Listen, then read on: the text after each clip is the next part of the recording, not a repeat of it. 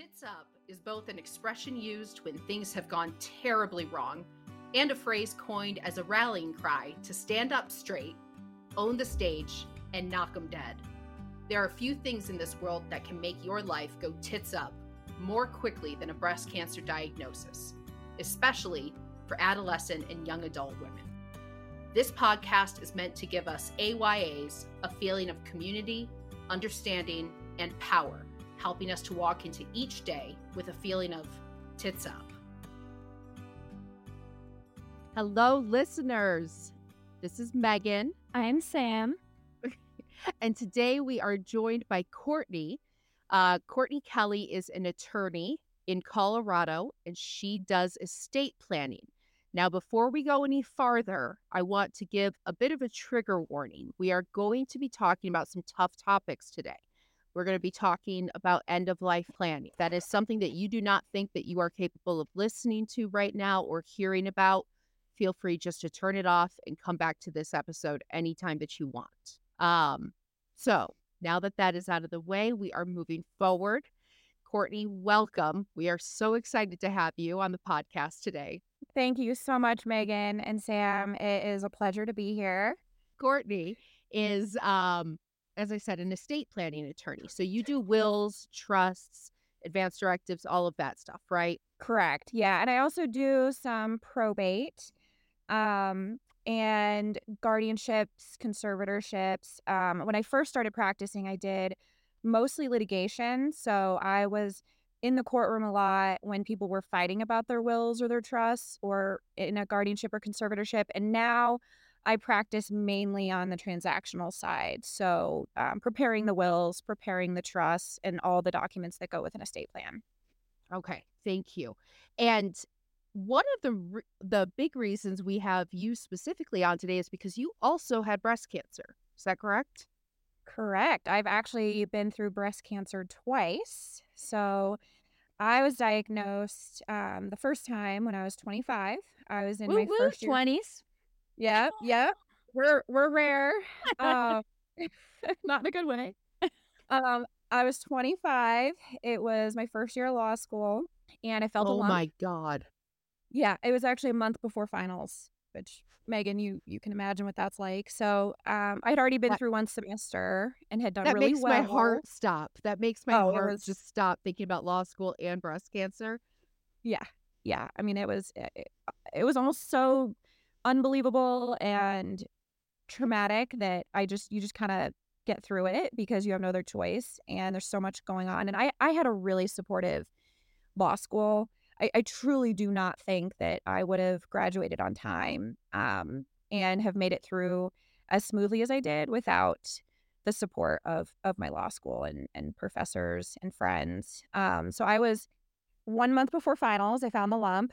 My doctor took it very serious and sent me over the same day to the local hospital. I had the ultrasound and biopsy that day and got the phone call 2 days later that it was cancer, and decided to do the lumpectomy before finals because the lumpectomy, I mean, you can bounce back relatively quickly from.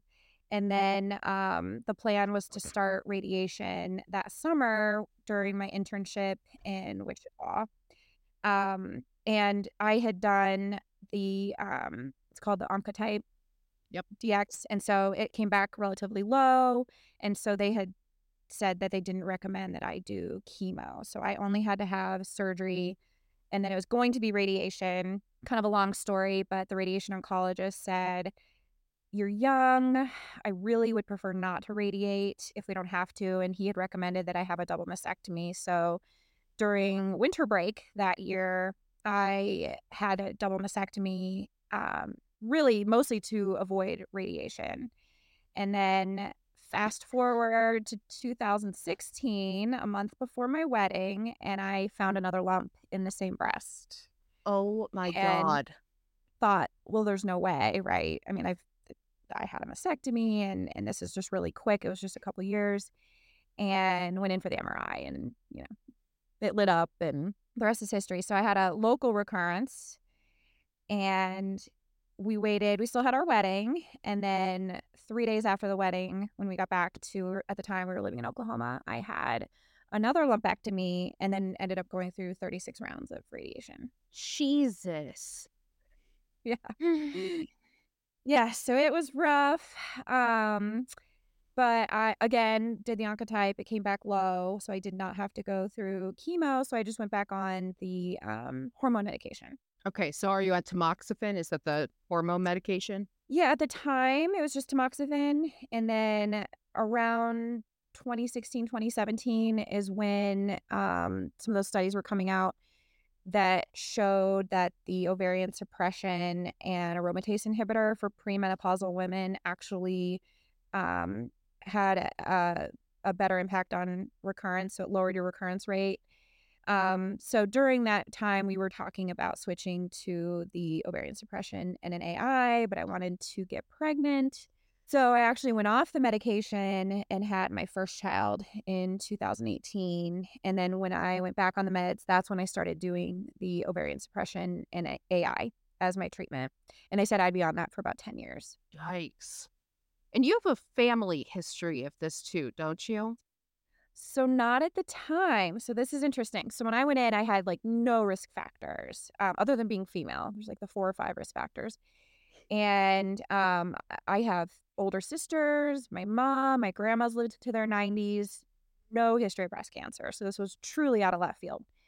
And then in 2019, my older sister, she's 3 years older than me, she found a lump and went in, and she was diagnosed with triple negative breast cancer in 2019. And then 3 years later, in 2022, my oldest sister, there's 4 of us, my oldest sister was diagnosed with breast cancer. So it went in reverse order, and now there is a history, but I was the first one and the youngest. So we still have a third sister that has not been diagnosed, but they're monitoring her very closely, and she qualifies for breast MRIs and really good screening. Good. Isn't that ridiculous that we have to qualify for it Yeah. in this Well, country instead of just going and getting one? it's so frustrating because my sister that was diagnosed right after me, she had talked to her OBGYN, and the OBGYN said, you're really not at an increased risk. So they weren't monitoring her very closely.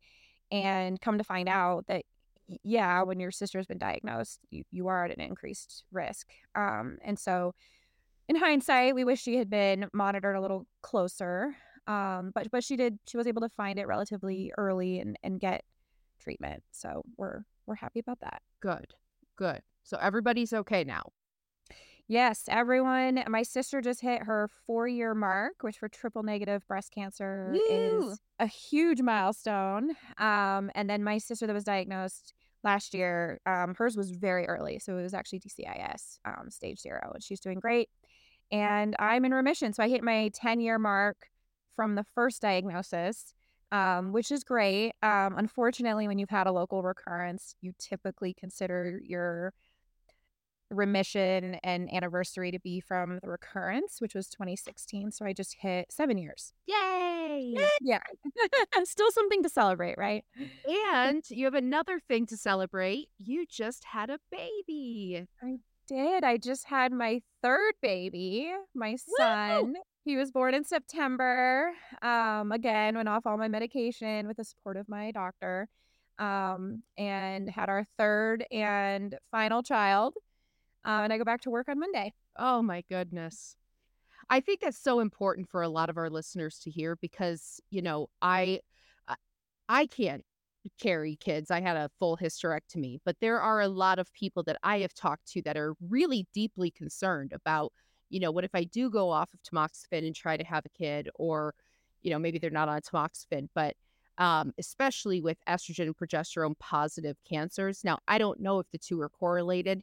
But I know that a lot of people that have had estrogen and progesterone positive breast cancer are concerned about having a baby and what that will do, like what the pregnancy will do, kind of like flooding you with hormones. So I think it's Absolutely. really good for people to hear that, like, not only can you have one, you can have 3. Yes. Yeah. And no, that's a great point because there's 2 things going on. So one of the barriers is that when you do have hormone receptor positive cancer. When you get pregnant, your hormones skyrocket, right? So there's some concern that maybe that increases your risk.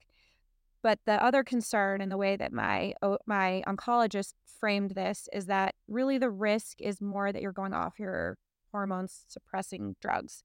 And there's evidence that when you go off your drugs early, there can be an increase in recurrence. But she said there's so few studies, just because a lot of women historically have not gone off the medication, taken breaks to have children. She says, we really just don't know. But as long as, in her rule, it's a 2-year rule. She doesn't want me off my medication for longer than 2 years. So, fortunately, I was able to get pregnant quickly and then get back on the medication quickly. And so I had her support, with the understanding with her and my spouse that we probably were taking a risk. We don't know how big of a risk, and that it was a, well thought out decision, and that whatever happens, we accept the outcome. And that, combined is when we decided to go ahead and have kids. And I do get a lot of people that react surprisingly to that, because I think there is this misconception that once you've been diagnosed, and depending on what kind of treatment you have to have, a lot of women feel like children are just out of the question, and that may not be true. So definitely something to think about with and talk about with your medical provider. I love it. Congratulations. That's so Thank exciting. You're And great welcome. advice too. I think a lot, even family members and maybe close friends, kind of look at you sideways if you say, "Oh, yeah, I'm thinking about having a baby," or, "I still want to have a baby." I think some people think that just because you got cancer, that's no longer a possibility for you or something like that. And that kind of really pains me, because I think we feel that on a whole deeper level, on guilt, and that we just shouldn't feel. So Yeah, absolutely. Mommy guilt is already a big enough thing. We don't need to add others' opinions about you even becoming a mommy in the first place to it.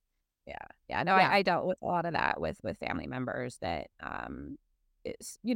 spoke their mind and just felt like I was putting my life at risk by having children. And, that's okay.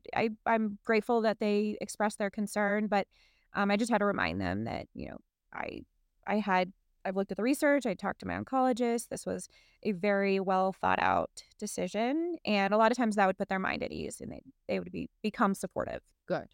Yeah. Family's tough, man. If everybody has an opinion, but then your family's opinions are just times 10, Yeah, no kidding. on what No you should kidding. do. And they rarely have a filter. For better or worse, right? Exactly. Okay, so let's kind of get into the meat of what we're going to be talking about today. So, doing estate planning work, that is planning for end of life. And we are inevitably going to have many listeners like myself who, it became apparent to me at a young age that I may need a will or a trust or something. But then there are also going to be listeners of ours that have been diagnosed metastatic or terminal. And these questions will likely be in the front of their mind of, is this something that I need to do? And if so, how do I go about it the right way and do it the right way? I think especially with younger women, myself included, what goes through my head is, well, I don't have kids. It's just me, my husband, and my dogs.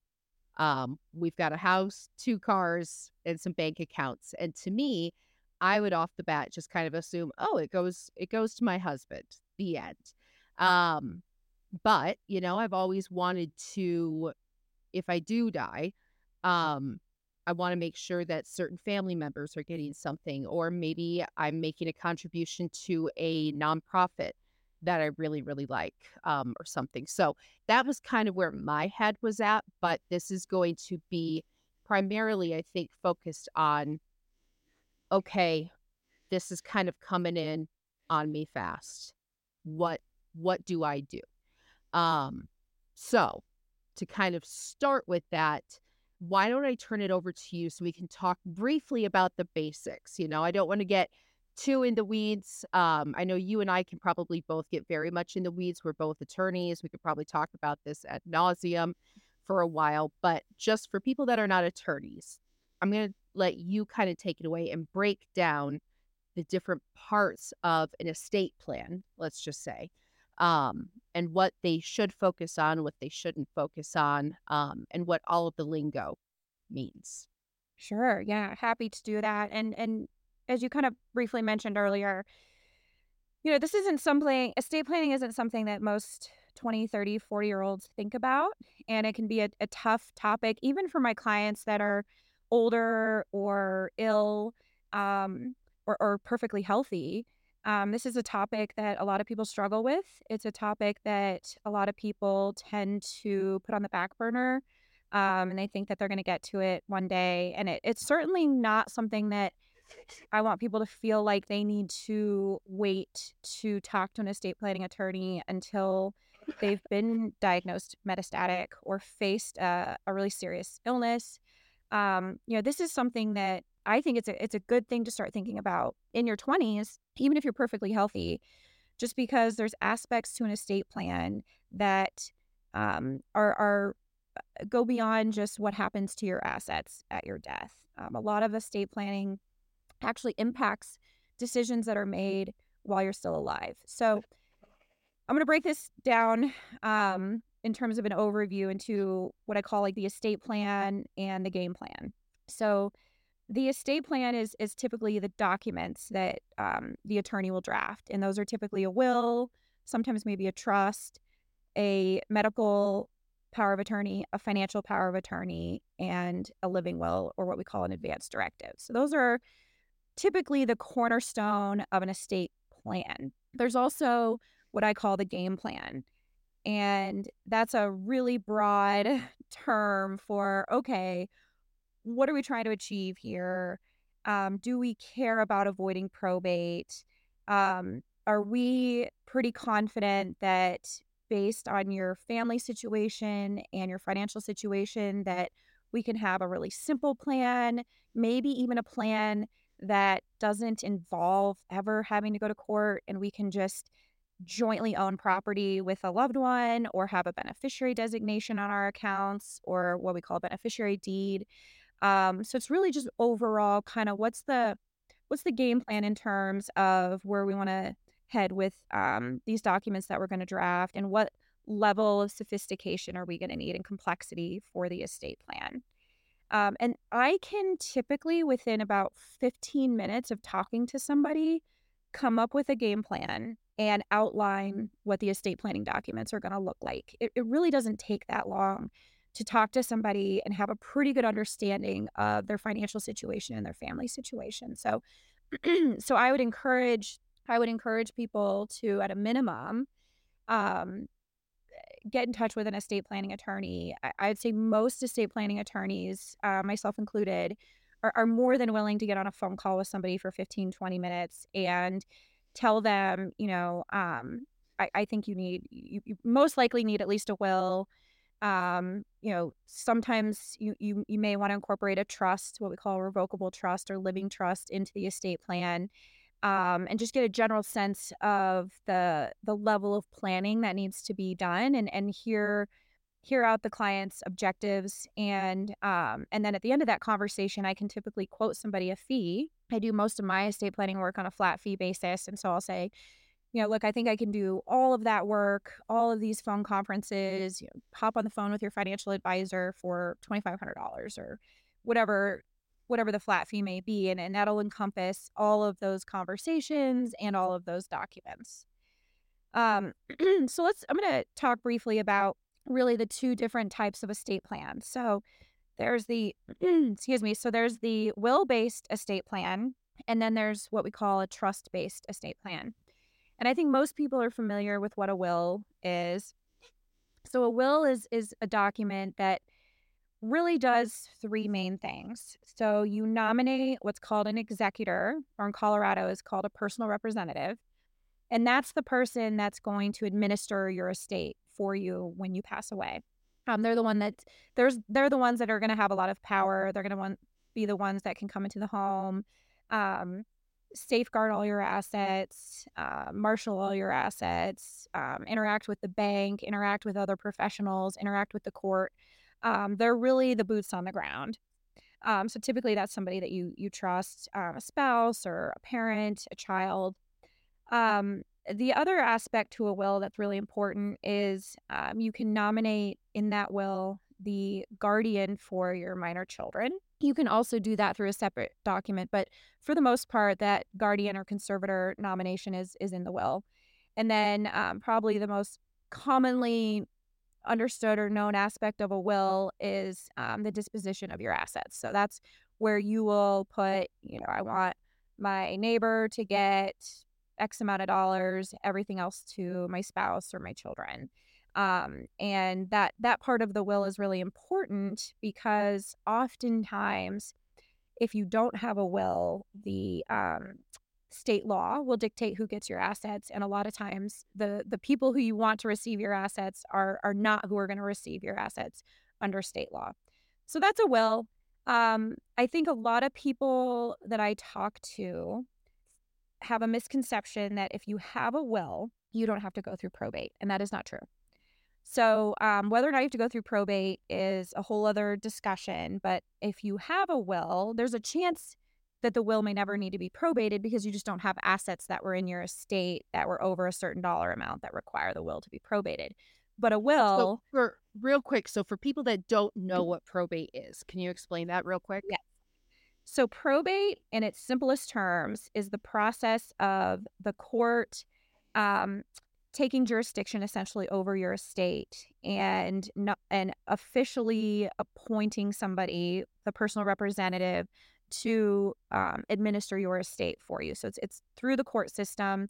And if you have a will, that's where you take the will down to the courthouse, you lodge the will with the court, and then you initiate what's called a probate proceeding. And in Colorado, there's formal and informal probate. And typically, I'd say 90% of the time, we can do an informal probate.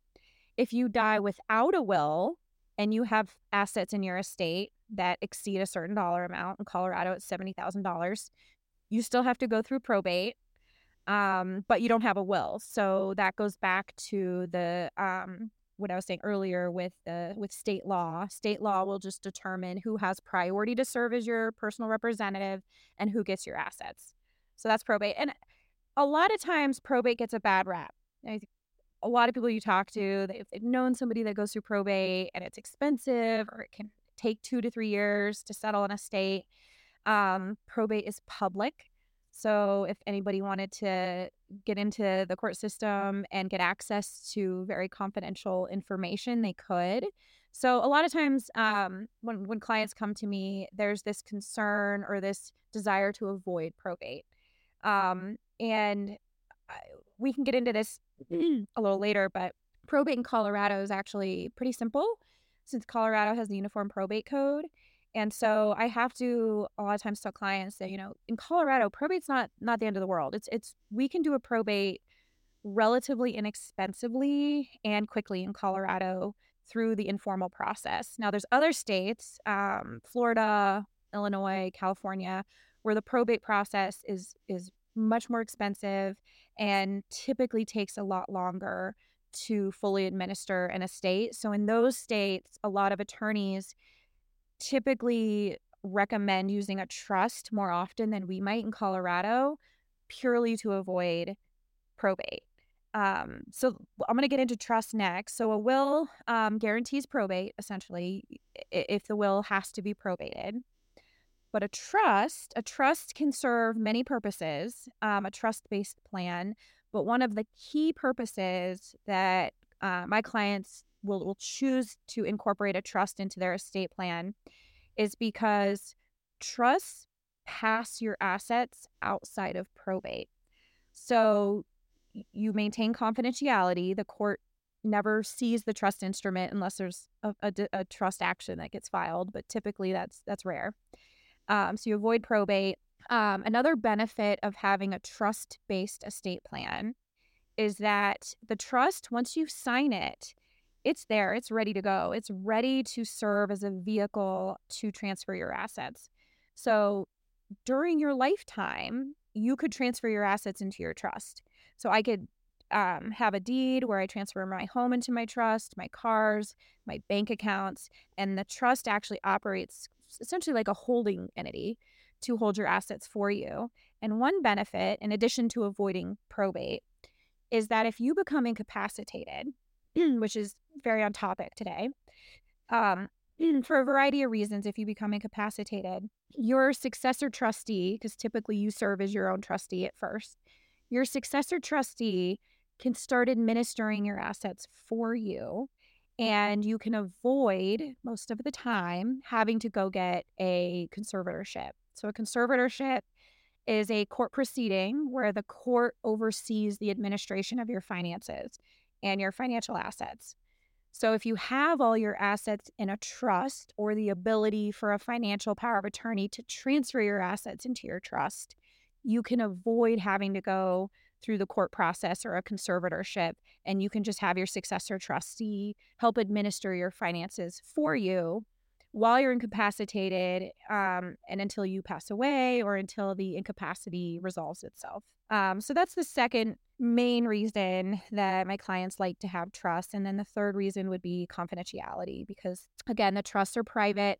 They don't get filed with the court, and your loved ones can receive your assets essentially almost right away after you pass away. Typically, there's an administration period that can take a couple months, but for the most part, assets can start to be distributed or retitled shortly after your death. Okay, thank you for that, because that's, to me, that's very clarifying. And I was telling you earlier, like I'm 38, I'm an attorney, I've had cancer, and I still don't have one of these. And I know that I need to. But I just keep putting it off. And I think I guess the question that I'm having right now is, how often do you see people under 40 come to you? Because that's kind of the focus on, our podcast is breast cancer under 40. And then follow up to that question is, what do you say to people that tell you that they are too young or they really don't have anything? If you're just married with 2 dogs and you've got a house, I've heard a lot of people say this to me in my line of practice, which is, oh, I excuse me, I don't need that. There isn't much. It's just all going to go to my spouse or something like that. Is that how that works? Or what would you say to people? Wink, wink. Sure. So yes, to your first question, I do have a handful of clients that are under 40 that are facing not necessarily just cancer, but other terminal illnesses. And they, it's not, I wouldn't say it's common, but I would say, I probably currently have about 10 or 15 clients that are in their 20s or 30s that are facing a very serious, potentially terminal illness. And so, and typically that diagnosis is what caused them to come to me to do their estate plan, but not always. So sometimes there's clients that had an existing estate plan, and then when they're facing this new diagnosis, they want to revisit their estate plan or have somebody else revisit the estate plan and just get things updated. So not uncommon at all.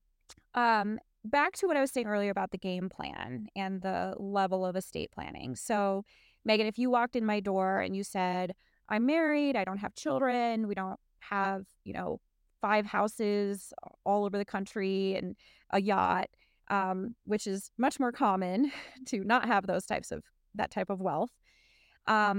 Your estate plan, our game plan, is going to be fairly simple. And it's going to be, look, I don't think we're going to need a probate. Probably don't need a trust. Let's just button up your beneficiary designations. Let's make sure that you reach out to the financial institutions that you have, where you have accounts at. Let's take a look at your deed to your home, and let's just make sure that at your death, all of those assets are going to pass to your spouse. And in addition to that, even if we're very, very confident that you have updated your beneficiary designations, that your deed, the property's held in joint tenancy, it's still not a bad idea to have a will. It's going to be the most simple will that we offer, but it's just going to be there as a safety net in case some asset, some account, for some reason, it ends up in your probate estate. It ends up not going to your spouse. And I've seen this happen many times for a variety of reasons, where the beneficiary paperwork wasn't accepted, or it was invalid for some reason, or there's somebody else challenging ownership to that account. They said, oh, yeah, I know that, she had put her husband down as the beneficiary, but right before her death, she told me she really wanted to have this account. And they run to the courthouse and they open a probate to try to challenge that transfer to your husband. Well, what will happen if you have a will is, and you've nominated your husband, now your husband's going to have priority to serve as your executor. And if in the rare event that account does fall to your estate, the default will be that the will control and that account will go back to your husband the way you intended. So even if we think we've done everything right, even if we've triple checked all of our beneficiary designations and we're confident that we're not going to need a probate and that everything's going to pass what we call by operation of law at your death to your spouse, it's still a good idea just to have a very simple will there. Again, just as a safety net in case something funky happens, and we see it happen all the time, especially back when I was doing litigation. And it's just there in case we end up needing to have a probate. You have very clearly spelled out your wishes. And if there's some rogue family member that's trying to make their way in and get one of your accounts, that we've prevented them from doing that. I feel like we all have one rogue family member. Whether you know it or not. Because it can sometimes thinking be the about family somebody member in her mind. Specifically. You see those wheels turning. I know my rogue family member. I know who that would be. The other thing, so here's the other critical part. A lot of times I think people focus on what they own and their assets, but there's a whole other part to estate planning that I think gets overlooked. And it's so for you, Megan, if you walked in my door, I think we could get through that conversation pretty quickly about a will and your beneficiary designations and what's going to happen to your stuff when you die. The other conversation that is almost equally, if not more important, is going to be making sure that we have a medical and financial power of attorney in place for you and an advance directive. And let me walk through those really quick. So a medical power of attorney, that document is in place while you're alive. And we want to make sure it's durable, which means that if you become incapacitated, and incapacitation can take many forms. So if, let's just say you underwent a really simple procedure, but you're under anesthesia and you really can't communicate, and the doctors have decided we need to take you back into surgery and do something else that you had not previously consented to. Your medical power of attorney, who you've nominated in your medical power of attorney document, can authorize consent to that procedure on your behalf. And so oftentimes that's how those documents are used. In other situations, if somebody is just so ill, whether it's from a disease or from treatment, the medical power of attorney, again, can work with the medical providers and make decisions on your behalf. And typically we recommend nominating somebody that is a family member or a really trusted friend, somebody that's going to agree to serve, that's going to be level-headed, that's going to know your wishes, and is going to be able to make the best decisions on your behalf. And then you can also nominate a successor. So if that person is unavailable to serve, then the successor agent, we call them, can step in and make those decisions for you. So that's medical. And then there's financial power of attorney. And that can be effective immediately, or what we call springing. So either it's effective immediately and that person can go down to the bank for you and sign documents for you, if let's just say you're out of town or out of the country. Or you can make that document effective when you become incapacitated. So once a doctor, it's usually a physician, that has to say, yes, this person is medically unable to make financial decisions, the power of attorney kicks in. And the financial power of attorney can do all sorts of things with your finances, file your taxes, collect rent, pay pay bills for you, go down to the bank. They essentially step in your shoes and can do any financial transaction that you've authorized them to do. The third document is the advance directive. And I would say this is for all my clients, not just clients facing a terminal illness, but for all my clients, I say they struggle with this document the most. It's probably the most deeply personal document that you're going to sign in my office. And what an advance directive is it's guidance and instructions to your medical providers when you are at your end of life or if you're in a persistent vegetative state. I don't know if you guys remember, Sam, you might be too young, but back in the 90s, there was this lady, her name was Terry Schiavo. She lived in Florida. And I remember seeing this on the news because I think she had suffered a heart attack. And the doctors, they did scans, everything, and they determined that she was in a vegetative state. So she was in and out of consciousness, but there was no coming back. There was no recovering from this. Very little brain activity. She couldn't do anything on her own. And her husband said, I talked to her. She said she didn't want to be in this situation. Literally, she was being kept alive through a feeding tube. That's it. That was her quality of life, was basically, in my opinion, very, very low. Well, her parents said, no, there's no way she would want us to withdraw life-sustaining treatments. She wanted to be kept alive. And that they ended up going to court, and that case went through the court system for 15 years. And then finally, I think the third time she was kept alive, right? Yes, while she was kept alive in a condition that I think most people would find to be pretty awful and would not want to be kept alive. And so after 15 years, the Supreme Court, I think they concluded that the husband had the authority to make that decision.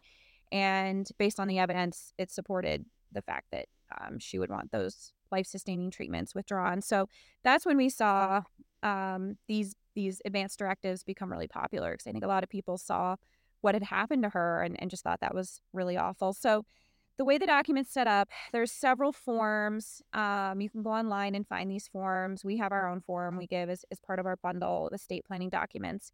And essentially, some of the documents, there's a lot of options, but I use one that's really simple.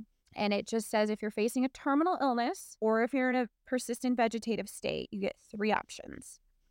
The first option is discontinue treatment.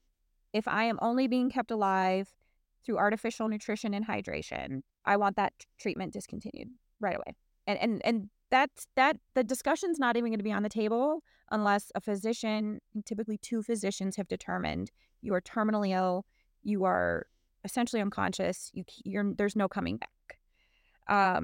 Then that's when they're going to look at this document. So the first option is withdraw treatment. The second option on our form is continue treatment, but for X amount of days. So I'd say a lot of clients like to do maybe 3 to 5 days. Typically that's to allow loved ones to have time to come say their goodbyes. And then the third option is to continue treatment indefinitely. I'd say that's probably the rarest choice that I see. But some people feel very strongly that, maybe one day there will be a cure for their illness. I would say typically in that situation, people pass away naturally pretty quickly, even before the 3 to 5 day window. But there have been situations where these documents, we do end up having to use them and having to withdraw treatment based on that person's decision. And one thing that I really like about this document, I see a lot of families struggling because they feel like they want to make sure they're remembering their loved one's wishes correctly, and they don't want to do something that goes against their loved one's wishes. And this document very clearly spells out what the wishes are. And so they, during grief and that stressful time, you may be surprised, but you can forget those conversations, or people can have conflicting memories about what kind of conversations they've had with that loved one. So this document, you can pull it out and say, okay, here, they very clearly wanted these treatments withdrawn as soon as possible. And it just takes that burden off of the loved ones and places that decision back on the patient or the person that's ill. I mean, Um, first of all, I had forgotten about Terry Schiavo, but now that you bring that up, I remember that whole thing. That was wild. And all I do is just feel bad for her, like that's a nightmare. But also it's so human, like her parents are saying like, absolutely, like she cannot go. We can't do this without her. And I'm sure her husband also very much felt the same way, but he knew what she wanted. And I do think I mean, you just said it perfectly, but it might be worth reiterating. I have thought about this so many times, and I had never really thought about any of this before I got diagnosed, but now it's just something that comes into my head probably like once every other day, which may be morbid. That's for a different episode. But in thinking about this, I don't want my husband or another family member to feel like it's their call to pull the plug, so to speak. I mean, that's not a great way of putting it, but I don't want them to have it on their hearts that they were the ones that made that decision. I want them to feel like we are, I don't want to do this. I don't want to tell them to turn off all of the life-saving measures, but Megan told me that I have to, so I have to. That's how I want it to go. I don't want it to fall onto my husband or a parent or somebody and have them feel like they were the ones that made that decision and then have to live with that. So I think that advanced directives are so, so, so important for, all the reasons that you just brought up, but also as a way to kind of protect the emotional state, the future emotional state of your loved ones, so that they know that it is you making this call and, it would stop. I'm sure it doesn't happen all the time, but it would probably help to stop the infighting between family members, saying, well, we want to keep her alive. The other one saying, well, she doesn't want to. It takes that out of everybody's hands. And yeah, they don't have to sit with guilt and grief and all of that and have them feel like, well, I'm the one that did it. Because no, you are. I am the one that did it. Yeah, absolutely. And something that I've also noticed is that sometimes clients will say, "Oh, we did that through the doctor's office a few years ago, and we don't need to revisit." And I say, "Well, let's, here's the document. Let's go over the options again." And a lot of times their choices have changed, and it can be. I had one situation where some of my clients, their father had gone through a terminal disease and his death was really drawn out. And they, because of that experience and watching him suffer for, I think it ended up being about 3 weeks, when they looked back at the choice they had made initially, felt very differently after they had gone through that experience. And they'd forgotten that they had chosen, I think they both picked 14 days. And when they redid it, they picked the first option, which was withdraw treatment immediately, because to them, it was very clear he was suffering. And so even if you feel like you've done this document or you've had these conversations, it's always good to revisit, I'd say every maybe 3 to 5 years or after a major life event. So if a loved one's passed away or you're facing a new diagnosis, that'd be a good time to start rethinking about these end of life decisions. And these can be, I mean, I think when it comes to what's going to happen to my stuff, that's tough. That's hard. Those are hard conversations. Those are hard things to think about.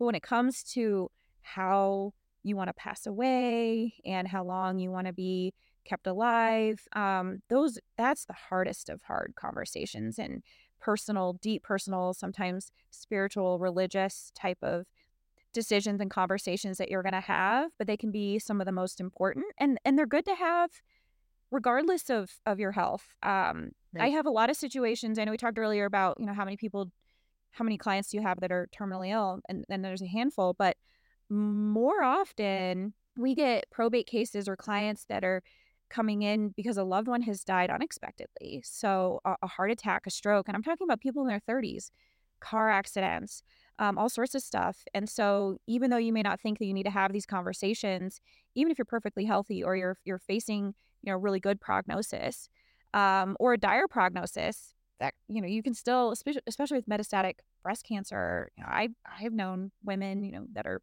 on year 10, 15 living with stage 4 breast cancer. So you just never know, but it's good to have those conversations periodically with your loved ones and write down. Sometimes these forms don't allow you to expand on your wishes. So I encourage people that feel very passionate about some of those end of life decisions to write down their wishes in more detail and attach it to those documents, just so it's very clear what that phase will look like for you or how you want it to look. I think that's really important. Thank you for that. I also need to hear that, just to kind of give me a kick in the ass. Because you're right. I mean, you could just you just get T-boned by a semi just driving home from work, like it doesn't have to be cancer related. And I do not want to put my family in that position where they have to deal with all of that without my input. Yes, Also, I'm a and bit of a control freak and I want some input in what happens. Well, and if it makes listeners feel better, so I'm an estate planning attorney. This is what I do day in and day out. And I have breast cancer. I have recurrent breast cancer, stage 2 recurrent breast cancer. And so it's very much a reality that I can become metastatic at any point. And yet there are some updates to our estate plan that are very needed that I did not get around to doing. And I had some complications after I had my son. For my first 2 pregnancies, they went so smoothly. I had no complications. So I just thought the third would go the same. And that's not at all what happened. And I actually, the situation got pretty dire. And thinking back, I'm kicking myself because it's like, here I am, this estate planning attorney. I think I have all the time in the world to make updates to my estate plan, and something totally out of left field almost killed me. Something that I wasn't expecting at all. And so that was the kick in the butt that I needed when we got home and I was feeling better to go in and make those updates. And so if you're feeling guilty about having waited and having put this off, it's totally normal. Everyone does it. And I think a good starting point to get over that hump is you don't have to commit to anything. All you have to do is wherever you're living. I'm based out of Denver, but we have affiliated law firms in every city in not only the United States, but actually all over the world. We're part of a network of law firms called Meritas. And I can find your local Meritas law firm. It's typically a mid-sized law firm, peer vetted. Almost every law firm has an estate planning attorney, not all, but if they don't, they can refer you to somebody. But just call them and just tell them your situation. Ask if they'll give a free initial intake phone call. I'd say 90% of attorneys will do that. Yeah. And that just gets the ball rolling. And if that's even hard for you, I've had family members call me. So this happens more than you'd think. I've had a sister call and say, hey, my sister's diagnosed. She's really overwhelmed. She's going through treatment. I told her I would reach out to some attorneys, get a quote from them, interview them, see if they'd be a good fit. And that's perfectly fine. I mean, we're not going to get into hopefully not too much confidential information, but a lot of times, you can have a family member or a friend kind of be a surrogate, be somebody that can help you get that process started. And typically that's what a lot of people need. They just need a name. They need to know how much it's going to cost. I need information from you, but a lot of times the family members can provide a lot of that information. And then, typically I just have 1 or 2 meetings with my clients, and it can be Zoom, telephone call, in person, whatever you're comfortable with. And I can have these documents drafted in a week or 2, and all of it done, the processing of the documents. If I need to talk to a financial advisor, that whole process can be done in less than a month, typically. Some attorneys are a little bit slower in their turnaround time. So I'm just speaking on my own timeline here. But that's a good question to ask. How quickly do you think you can get me drafts? How quickly can I get in there to sign these documents? And then, if you're really concerned, if you have a big procedure coming up, sometimes I'll have clients come in and just sign those powers of attorney. And we say, we're just going to wait on the will because based on our conversation, I think everything's going to be fine. I think everything's going to flow the way you want it to flow. I'm not worried. But if I am worried, if there's a massive life insurance policy or a house and you don't have a will, and we know that house is going to go to mom under state law, and you haven't talked to mom in 20 years, I'm going to do a quick will or a beneficiary deed, and we're going to fix that quickly before you undergo your procedure. So point being, I mean, I know the process can seem really overwhelming, but if you can pick up the phone or have a loved one pick up the phone and call an attorney, I think that's the hardest part. And then once you get past that, I think most people, the feedback I get is, whoa, that was a lot easier than I was expecting. That was a lot quicker. And now I feel so much peace. And I know that these important documents are in place and people know my wishes and things are going to be fine if something happens to me. I think that's so important. Every time attorneys become involved in anything in life, people tend to believe that that's about to make it so much more difficult. And sometimes it does. But I think, especially in your area, I mean, I do family law, as I've said before. There are a lot of scumbags in family law. So attorneys can make it more difficult, but they can also make it a lot better. But when it comes to estate planning, I think it is really important to understand, how quickly attorneys can do this. I think it's also important to realize that you don't know what you don't know. I have this, this is why I'm so much enjoying this conversation, because I don't know this area. I stay in my lane. And you'll probably be getting a call from me. And just to reiterate, you said it's called Meritas. Yeah. So our network of law firms, the network is called Meritas, and I love that my firm in Denver is part of this group because the nature of my work often involves a lot of out-of-state work. So we have property. A lot of my clients own property in Texas or Florida, a lake house in Minnesota, or whatever the case may be. And without a Meritas connection, historically, when I was at my old firm, you'd have to go online or you'd have to ask other lawyers, hey, do you know a law firm in Minneapolis? We need to do a deed, or I need to have them look at this will. But with Meritas, there's some guidelines. So you have to be a mid-sized law firm. You have to maintain a certain rating, and you're rated by other attorneys that have worked with you, who could be some of the most critical graders. Were you efficient? Were you effective? Were you competent? Were your rates reasonable? And then they rate you, I think it's out of 5 stars, and you have to maintain like a 4.5 at all times. So I know, without having to do research, that if I'm going to call up our Meritas affiliate in Florida because we need a deed done, we're trying to avoid probate in Florida, which can be very, very expensive, then I know I'm going to be working with a law firm that knows what they're doing. They're not going to overcharge my client. And it just adds a lot of value for my clients. And something you had said earlier, and I just don't want to forget this point. We don't know what we don't know. And I have seen this backfire a lot of times on clients because they think they're doing a good thing. So, for example, this is one of the ones that I think I see the most often that can have the most consequential tax consequences. So clients, they get this feeling of, okay, either I'm ill or I'm getting older and I want to start making gifts to my children and I want to start giving them my property now. I want to just get this taken care of. I just want to see that it's done.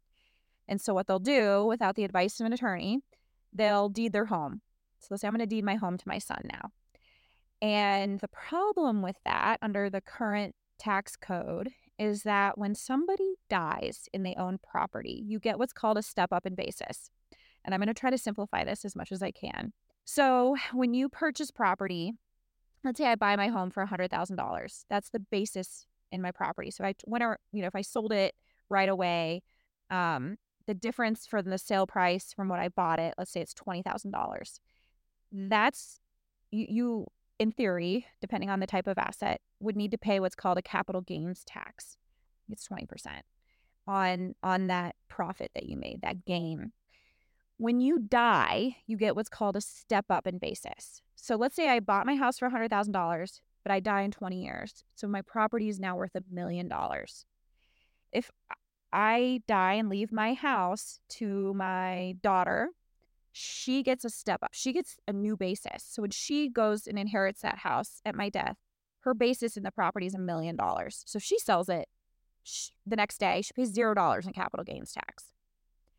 If I had gifted her the home the day before my death and I said, I just want to make sure this gets done, here's my home, and I deed it to her, she gets, as a gift during my life, she gets a carryover basis. So she gets my basis, which is $100,000.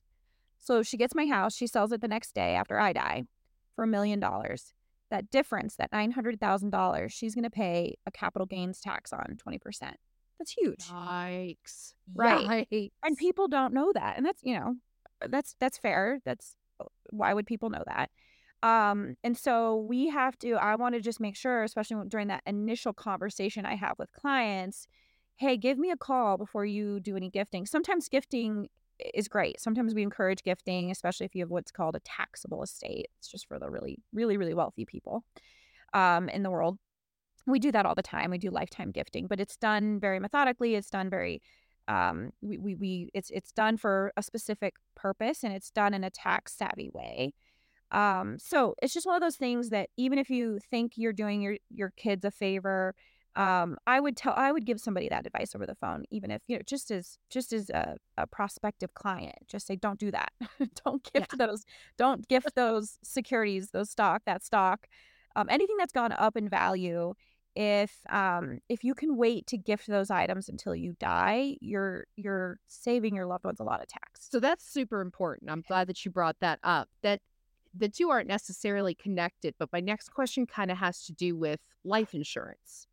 So for a lot of life insurance companies, they will have some sort of rider attached, like some sort of benefit rider attached to the life insurance policy that says, if you are diagnosed with a terminal illness, they will pay out like 90% or the full amount to you prior to your death. And I mean, for some people, that is incredibly helpful to pay for like medical bills. So a lot of things don't go to their family. How often do you see people utilize that? And what does that look like? And are there any implications to doing that? Because it seems like it's a really, really good idea, if that money is necessary. But I've never heard of it in practice. So it depends. So I haven't seen this a lot. I have seen this. And typically that decision is not made unless I have spoken to the financial advisor. We've talked to the client and we fully understand their financial situation, because what you don't want to happen is for them to get access to that money and then, for example, have really high medical bills that need to be paid. And typically if life insurance is paid out to a loved one and you pass away with medical debt, the medical providers, the collection agencies, those companies typically can't go after those life insurance proceeds. So there may be a reason to not cash in your life insurance policy. The flip side is you may need the money and you don't care that it's going to your medical providers. That's where you want it to go. And so that's a conversation, and this is a good segue into why it's really important to have all the professionals on the same page. So I would say most of the time for my clients that have substantial assets or life insurance policies, I require at least one phone call with their financial advisor, just to say, is there anything we're missing? Is there anything we could be doing differently? Is there anything you're thinking of doing that I need to know about?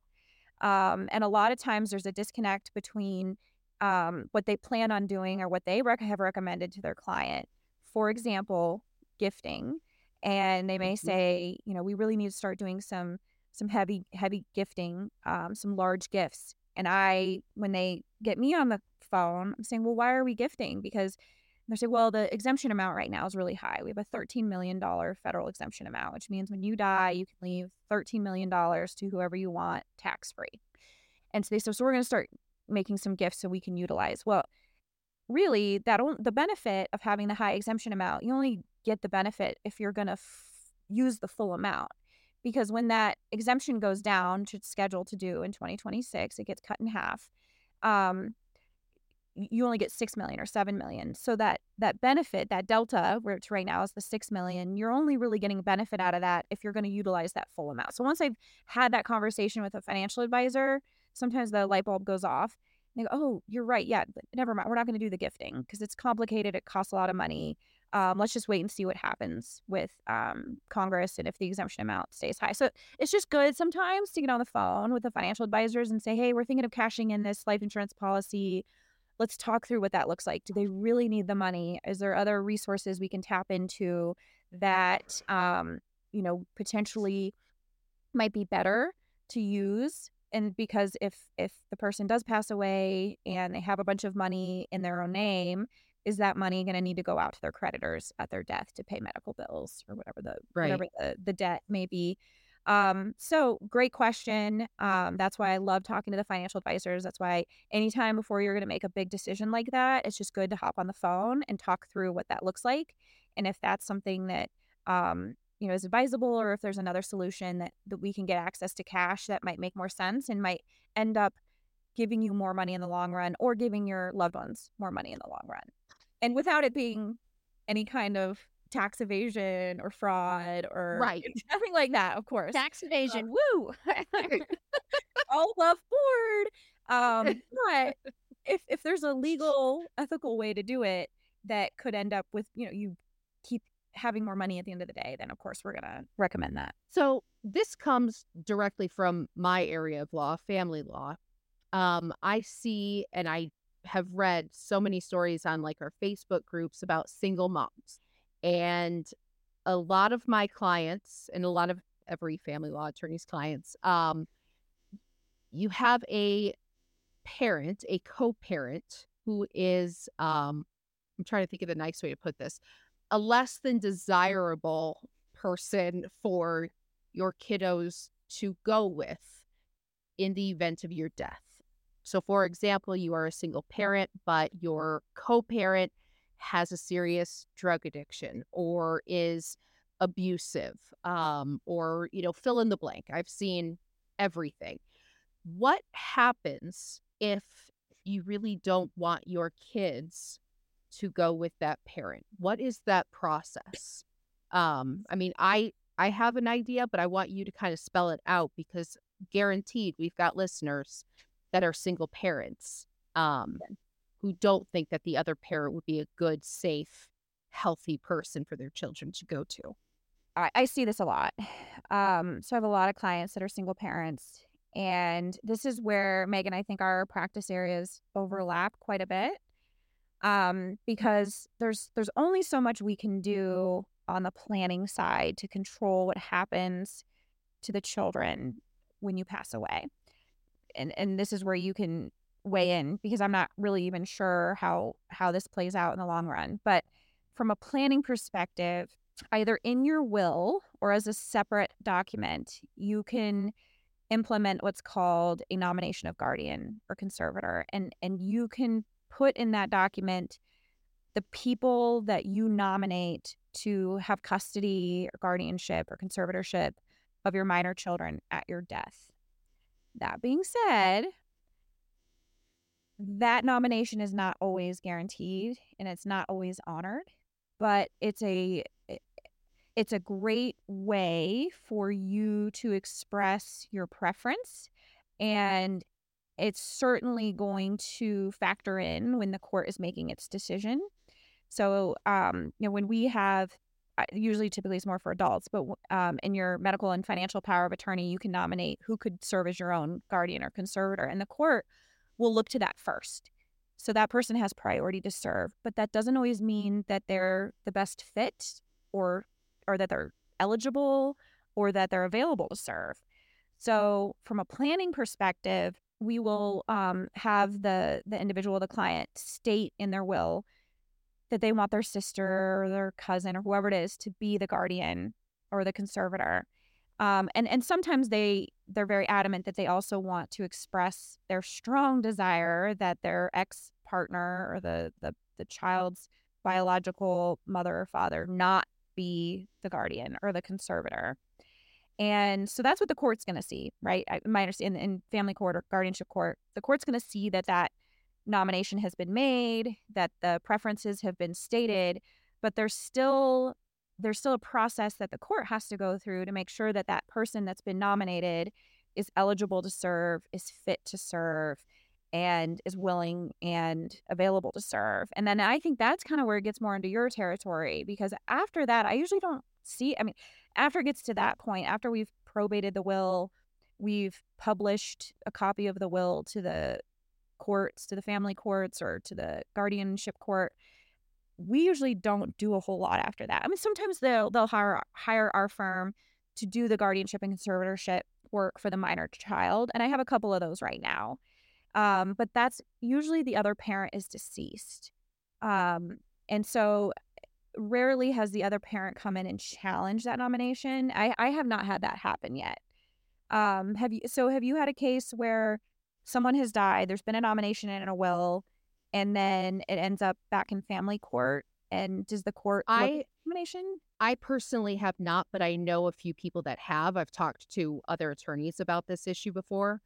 And, without going too in the weeds with it for people, basically you would have the designation. Let's say mom passed away and dad, there's something making him not a good fit parent, right? Whether that's drug addiction or whatever. So mom passes away, you have a minor kiddo, and the minor kiddo will end up going with whoever the guardian is, right? Now, let's say dad cleans himself up and 3 years later says, well, no, I want my kiddo full time. I'm a good fit parent. What they would end up doing is they would end up filing something in Colorado District Court where they are asking that they would then have full parental responsibilities, is what it's called. They would file an allocation of parental responsibilities, I would assume. And that's what figures out parenting time, decision-making, child support, all of that. So basically, instead of it being an argument between two parents as to who has custody, we call it parenting time, but who has custody when, it would be a argument between the remaining parent and the guardian. So that's, in a nutshell, that's kind of how that would go. But I do think, at least from my perspective in family law, I think it is very helpful to have something written down as to specifically why you don't want your kiddo going with this other parent. I mean, to say like, well, they were a shitty spouse and they cheated on me, that's not a great plan, because you can have somebody be an incredibly horrible spouse, but a really good parent. I mean, those two are not mutually exclusive. So when people are arguing, though, the court really does want to know, what are the reasons? Like, tell me the reasons. Were they very abusive? Were they, did they have addiction issues that make them an unfit parent? Like, what are the reasons here? And the court, thankfully, at least in Colorado, will take kind of the totality of the circumstances to figure out what is the right move here for this minor child. Mm-hmm. So as long as you have something written out and kind of a reasoning behind it, so that they don't just think that you're being vindictive from the grave, then I think judges would really like to hear what those reasons are to be able to keep your child with the person that you designated. Yeah, and in those situations, what I would probably do in the estate planning documents is state the nomination, state affirmatively if there's somebody you don't want to serve, and then I would cite to if there's been previous determinations or court proceedings on somebody's fitness to serve, where those allegations have been made or proven, without having to spill all that out into the will. I would just say, for reference, see case number, this, and this. And that way, if the will ever ends up in front of a guardianship court who may not know about or have access to a proceeding that took place in another state where this person's fitness to serve is very, very clearly spelled out, that court can then request a copy of that file and then could say, oh, yeah, okay, yeah, this person's definitely not serving as the guardian. So that's what I would do, just so that it's concise and doesn't have to get into too much detail that the kids might see or the public might see, and just references to the other court case. I like that. Okay. I'm trying to think of what else. So we mentioned charitable giving. Tell us kind of more about that. Like, I have my life insurance policy, And I think that half of that would be more than enough for my husband to just pay off the house, take 6 months, be really sad, and then, like, continue forth. Yeah. But the other half of the death benefit, I have a few nonprofits that I would like to see that go to. How does that work? Is that easy peasy to kind of figure out? Are there tax implications? Oh, this is one of my favorite topics because I think this is one of those topics that we just love talking about. And a lot of my clients are charitably inclined. And so there's several ways of giving. You can give during your life, which I think is oftentimes overlooked, especially for my clients that are very blessed with a lot of, very healthy finances.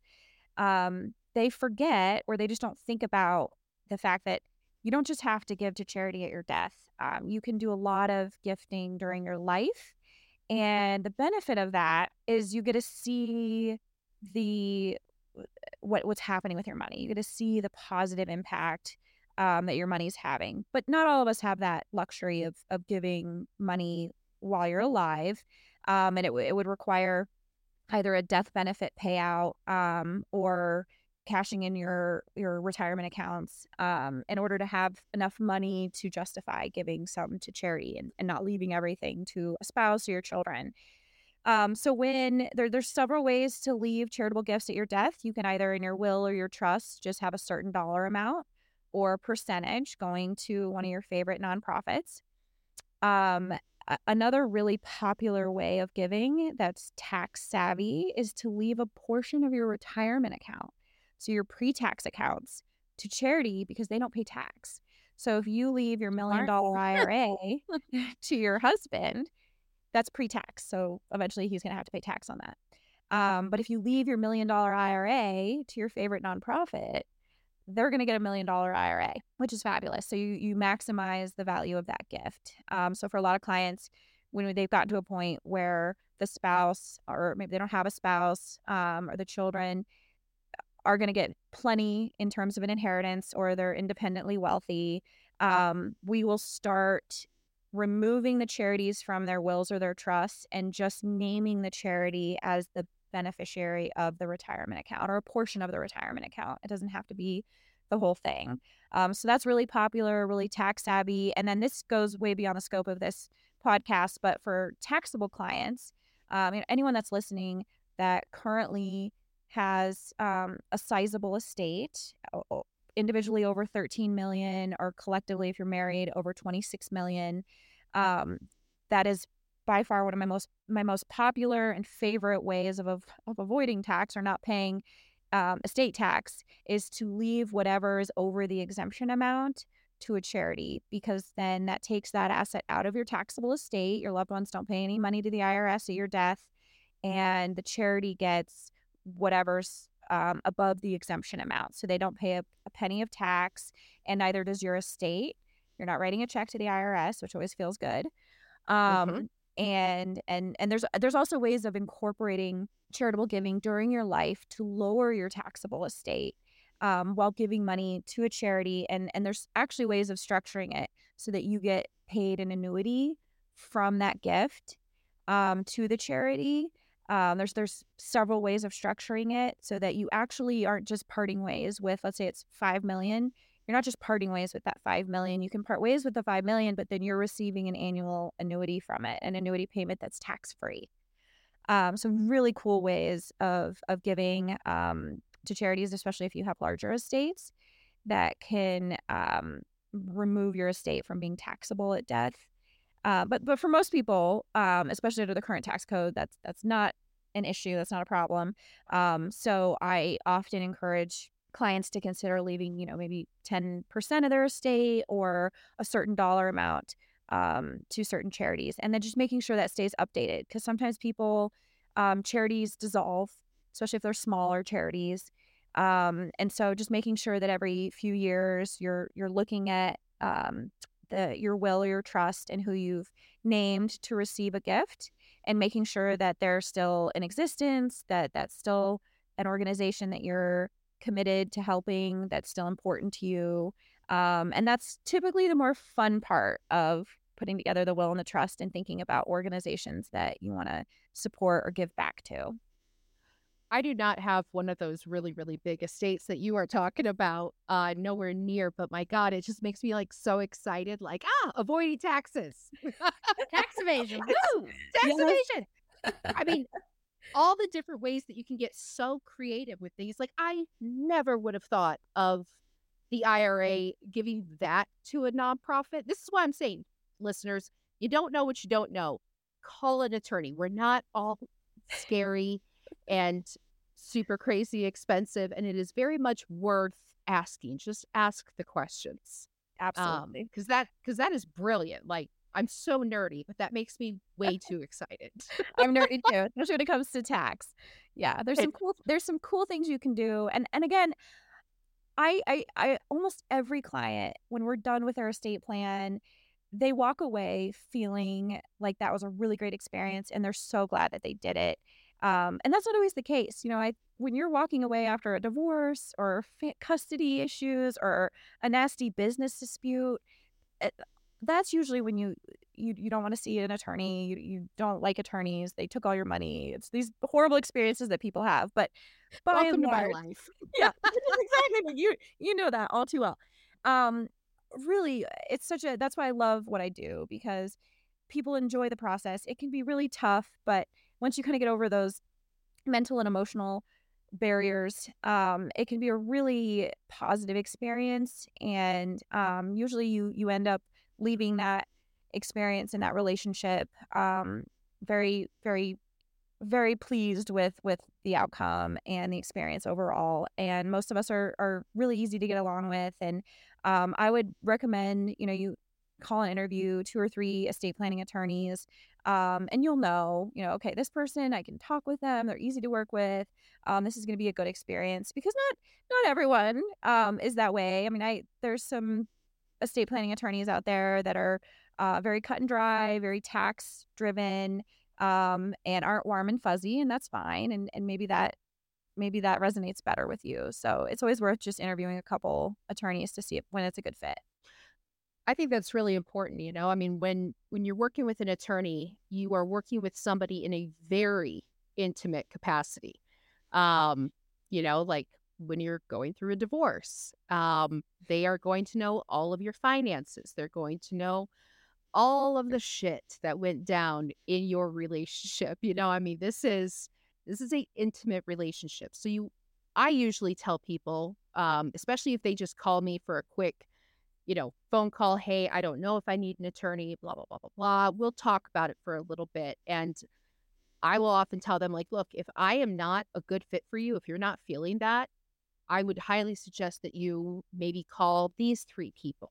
And I might give them some names, because I want my client to feel like they can talk to me and be open and free with all of this information. And that personally, or personality wise, I guess is how I mean that, we really mesh. So that we have a good, open, honest relationship with each other. Do you find kind of the same thing? I mean, I was going to ask you, like, what do you suggest that people specifically look for in an estate planning attorney? Yeah, absolutely. Everything you said, I think is right on point. So you want to make sure that your personalities are similar, or that there's just somebody that you feel like you can be really open and honest with, because similar to family law and estate planning, you're showing all your cards, right? I mean, I want to know everything about your family relationships. I want to know everything about your finances. I want to know if we need to do any asset protection. I mean, is there anything that is going on that is risky? I have a lot of clients that are orthopedic surgeons, OBGYNs. They get sued all the time. So we're constantly thinking about asset protection. And they just have to be, those are uncomfortable subjects. When somebody has to say, yeah, I was sued for malpractice a few years ago, and so I have to go and pull up and the docket and see what was going on there. Has that resolved itself? Can we do some asset protection now and estate planning now, without triggering any kind of fraudulent conveyance allegations? So these are tough subjects. And then, end of life discussion. Oftentimes we spend the most time in our meetings looking at that advance directive document, and the client being like, well, what do you think I should do? Like, well, so we have to have these, well, here's how I feel. Here's what, my experience. Here's what, if I was in that situation, I wouldn't want to suffer. I mean, these are really tough conversations that you're going to want to have with somebody that you trust, that you know is really present, is involved in that conversation, is listening to you, is empathetic. And you're in it for the long term for the most part. So I have clients, I mean, I've only been in practice for 10 years, but I have clients from 10 years ago. I have clients who are sending their kids to come see me, who are sending their grandkids to come see me. And these are generational clients. And so you want to partner with somebody that, again, the personalities fit, somebody that's going to be around for a while, that's going to be practicing in this area for a while. Some people dabble, which is fine, but this is all I do. And then you also want to make sure that, if you have a taxable estate or you own business interests, does your attorney have experience in that, or do they work at a firm that offers full service? So for a lot of my clients, they have companies. There's a lot of corporate work. So I just walk down the hall and I can talk to one of our corporate lawyers or our security lawyers and say, hey, can you hop on a call? We're trying to do some estate planning, but it's going to impact the business and the shareholder agreement. So I just want to make sure we're not doing anything that screws up what you guys are doing on the business side. So just understanding the level of complexity, because there's been clients that, they come in and they own a certain type of business that we just don't really deal with. And they're working in multiple states or multiple countries, and that just might exceed our capabilities. And so I'll just tell them, I'd love to work with you, but I really think you need to go to a bigger firm, and a firm that has more of an international presence.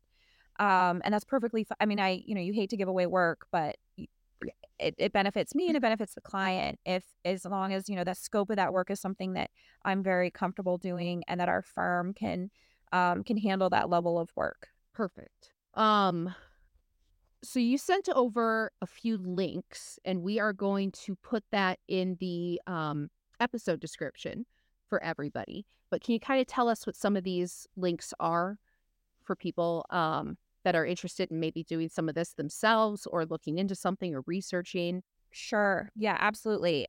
So one of the documents that I sent over, one of the links, this website talks about the advanced care planning. And there's a lot of great resources online that you can go and pull up, whether it's FAQs or it's documents or it's conversation starters, just to get you thinking about these types of decisions that you have to make, these conversations that you need to have with loved ones. And there's some really great resources out there.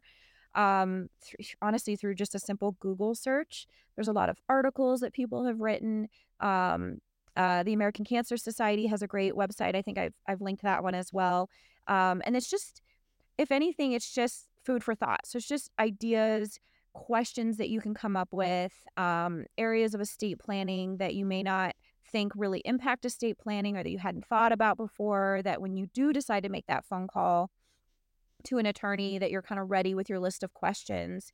I would caution against using LegalZoom or doing an online will, not because I need more business. We have no shortage of work. It's truly because I have had to probate several wills that were done on LegalZoom or printed off the internet. And almost every single time there are really serious mistakes or really serious omissions that can impact what type of probate we do. So I had mentioned earlier, Colorado has formal probate and informal probate.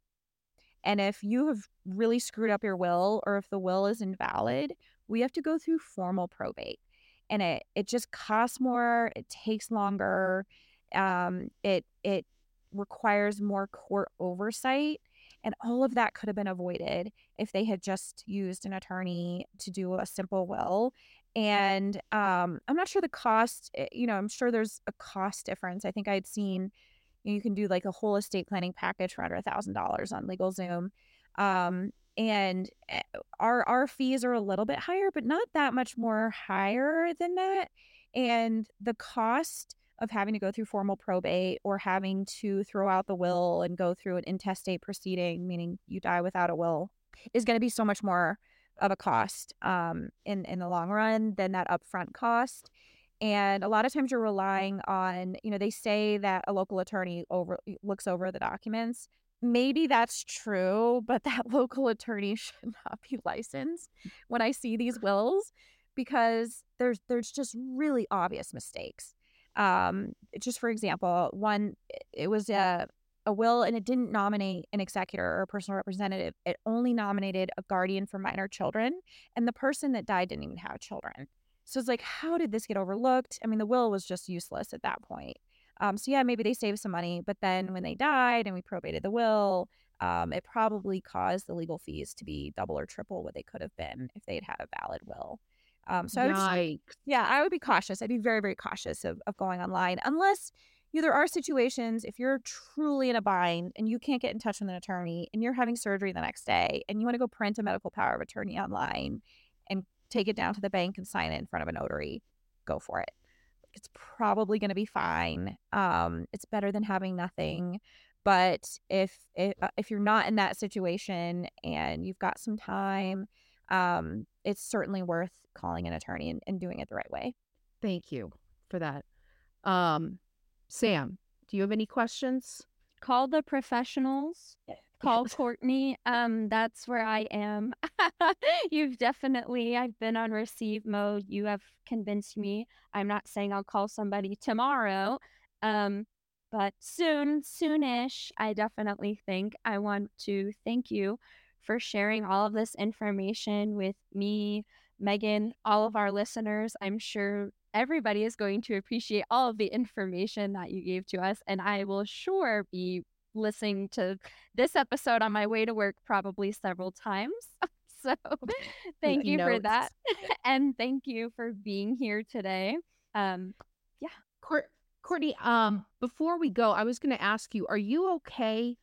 And I can edit this out if need be, but are you okay if people who don't really know where to start, if they reach out to you? Absolutely.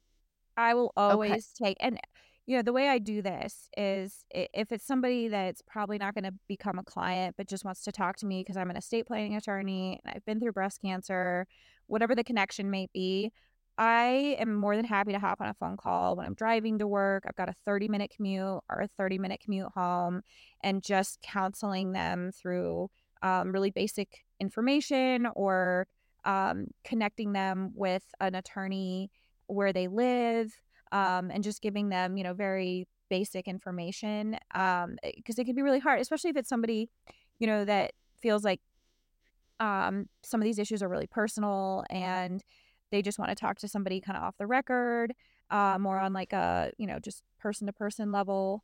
I'm more than happy to do that, especially for the breast cancer community, because we gotta help each other out. We got to stick together. Yes, we Women do. helping women. Yeah, so I really appreciate that. More than happy to do that. That's super generous, and I really appreciate it. So let's do a plug real quick. Your name is Courtney Kelly, and what is the name of your firm? So my law firm is Fairfield & Woods in Denver, Colorado, and my email is CKELLEY at F as in Frank, wlaw.com. So anyone can email me at any time. Or you can go on our webpage. If you just Google Fairfield & Woods law firm, you'll find me. You just search under Kelly, and then you can read my bio. I actually also have some videos that I posted. I think there's about 5 of them. They're short 5-minute videos about certain topics in estate planning. And if one of them is a topic somebody's interested in hearing about, they can click on the video and listen to a brief overview of that topic. And I've also written some articles. So if people just want to, if they really have a lot of extra time on their hands and want to read some articles on estate planning and why it's important to have a will, I did one article on famous celebrities that died without a will. There's some fun reading on there as well. I love that topic. Yeah. Well, Courtney, really, thank you so much for your time and information today. I think this is really helpful for Sam and I, and obviously it will be for a lot of our listeners. We know that it is a really, really tough conversation to have. In theory, talking about it like this, it's a bit easier. But to sit down with somebody and say, like, this is, for every single one of us, it's inevitable that we are going to die, but it is very difficult to have that conversation, maybe knowing that this is sooner for you than it is for most people. Right. and yet again, another reason why finding the right attorney that really meshes with your personality, I think, is really important. Yeah. Well, So, yeah, go for it. well, just for anyone listening that is really struggling with making this a priority, it's totally normal. I struggle with it. These are hard conversations. I've really had to work over the years to kind of compartmentalize some of this work. But I'm still human, and I completely can empathize with how difficult it can be to pick up the phone and have to actually talk to somebody about end of life decisions. And I totally get that. So for what that's worth, if that's just something you can't prioritize right now, that's fine. Keep it on the list. And when you're in a place to do it, then take advantage and make that phone call. But you guys have been great. I loved being on here. I'd love to come back sometime if we ever want to deep dive into some other area of estate planning or babies after breast cancer, any of those topics. You guys are awesome. So thanks for doing what you're doing. Thank you. Thank you so much. And yeah, you are now friend of the show, Courtney Kelly, and you will be on again as long as you are happy to. We would love to have you back. Anytime. You guys are awesome. Thank you. Thank you so much. Now, if you had to give like one parting piece of wisdom or just kind of to summarize everything that you just said, what do you think you would say to everybody? You are putting me on the spot here. Yes. I have a lot to say, but I'm going to try to boil it down. I would say that you're doing yourself a favor, and it's a gift to you and to the people you care about most to just get this done. It's not going to take as much time as you might think. I and most of the estate planning attorneys are going to be incredibly flexible and bend over backwards to make sure that we can make it as easy and comfortable of a process as possible. And just on the breast cancer side of things, I live in a constant fear of recurrence, and I think that's normal. And I think that talking about it helps. Doing stuff like, podcasting and just meeting with other women that are in a similar position can be really helpful and therapeutic.